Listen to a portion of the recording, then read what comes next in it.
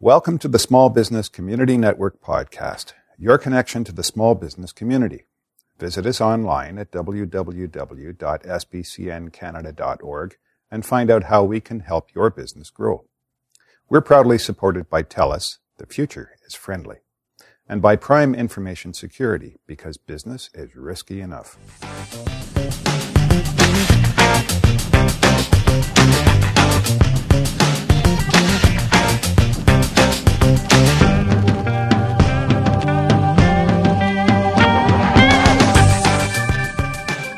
Hello everyone, it's Linda Ockhall-Jenner here, co-founder of the Small Business Community Network, with another SBCN Small Biz podcast.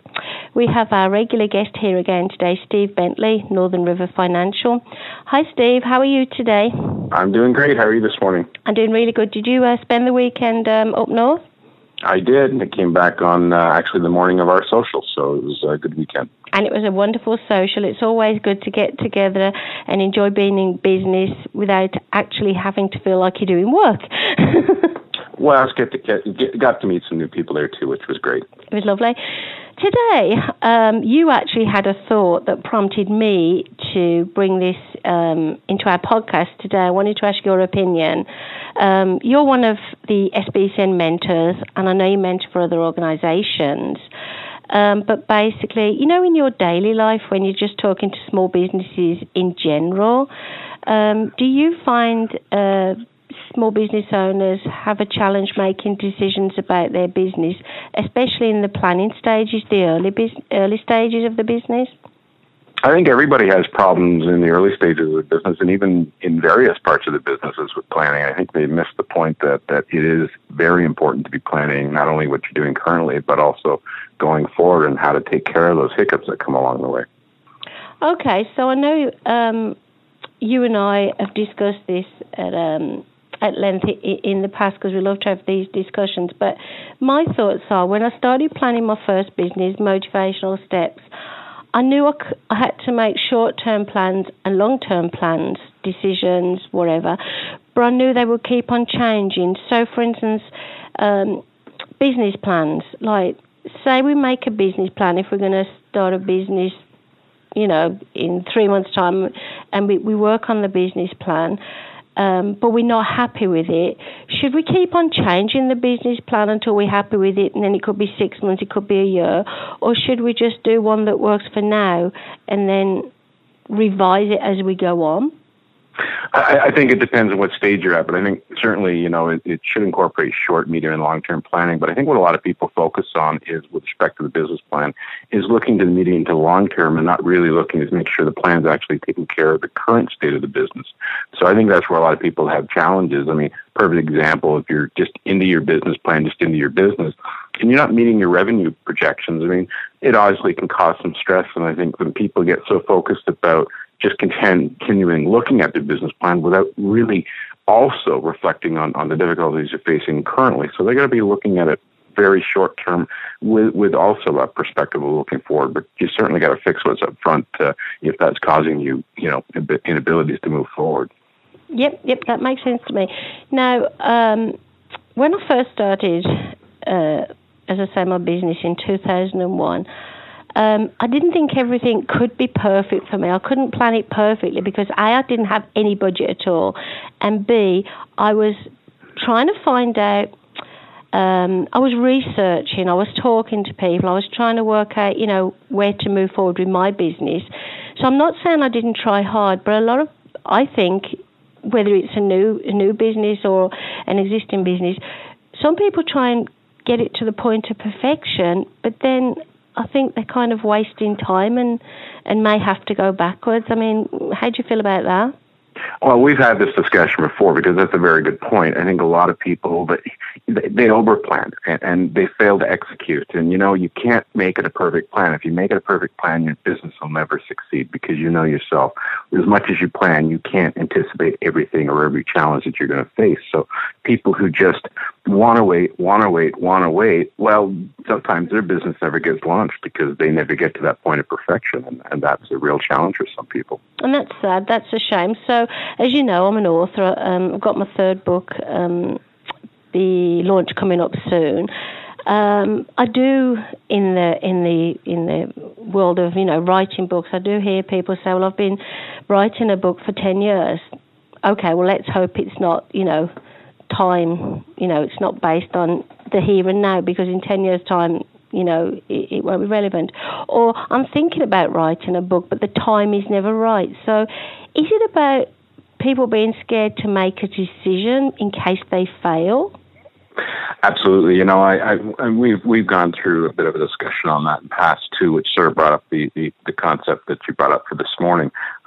People need to understand that because you fail is not a testament to being a total failure in terms of your business. I think I like to say to people, you know what? Failures or challenges are going to happen, and you have to look at the positive side. Okay, it happened. How do I carry forward so it doesn't happen again? Well, what are the things that I learned from it? But I think, and I said it before, that one of the things that every entrepreneur is going to do at some point, it's fail in aspects of their business, and there's lots of quotes out there to that effect. But at some point, they have to look back positively on those errors and those mistakes that they've made and overcome them. And a lot of people are just, oh, poor me, I can't do that, I can't do this. And if you have that attitude, then of course you're never going to be a success in terms of whatever you do. You've always got to find the positive side of it. It's sometimes, I think, though, I'm looking at this from both sides, because I do get a bit impatient with people that say to me, you don't understand, Linda. I have this problem or that problem, or I just don't feel confident enough.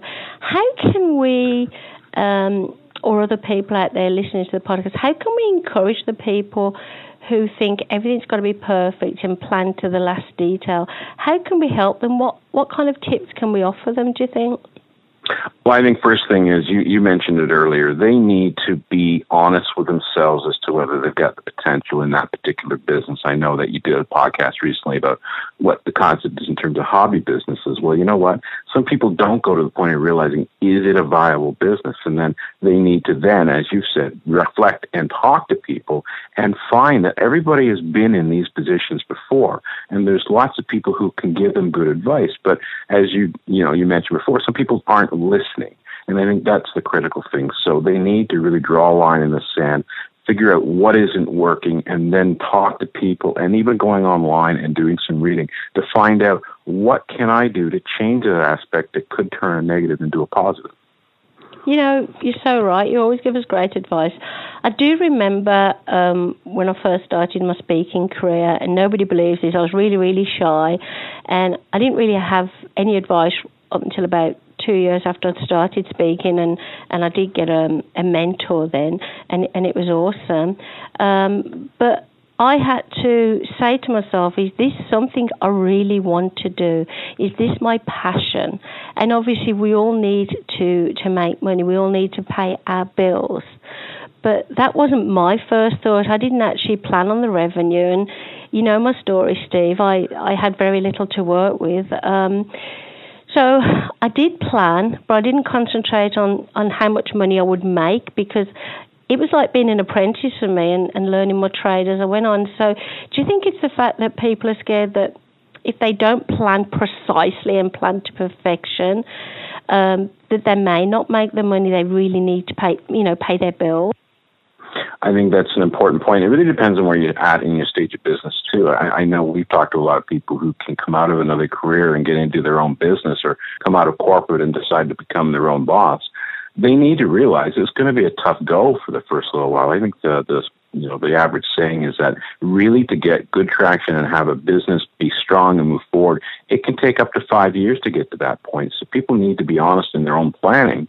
Okay, I'm getting into this business. I can't expect to have a large revenue stream to start with. So what are my alternatives to help fund that time while I build my business to the point where I'm starting to make some money? And I think people can try and get to the point of too much perfection. Like I said before, if you continue looking for that golden sun in the future to say, it's perfect, I can go, it won't happen. And I think if we feel we've failed, to me, it's a life experience. It's something we can learn from. I'm going to mention Dave, my husband. He's probably going to slap me later. So, especially my early days when Dave does still help me with my businesses and is a partner in one of my businesses. But Dave would say, well, don't come to me with an idea, Linda. Plan, prepare, all that kind of stuff, which I do. But Dave wanted me to write everything down and be very precise about it and have, lots and lots of paperwork to show him about my idea. So I'm a bit naughty. I just says, well, I know what I'm doing and I've got faith in myself, so I'm just going to do it. And I've been very lucky that everything has worked. But from that moment, once I'd got my business up and running, I made sure I planned my brand. I made sure I planned, short and long-term strategies. What I couldn't do is prepare myself and plan for, say, when I broke my ankle, when I broke my wrist, any operations I had to have. And people don't realise these challenges will come up and you can't plan for them, can you? Well, there's certain things you can do to assist if those things happen, and that's the type of business I'm in to some degree.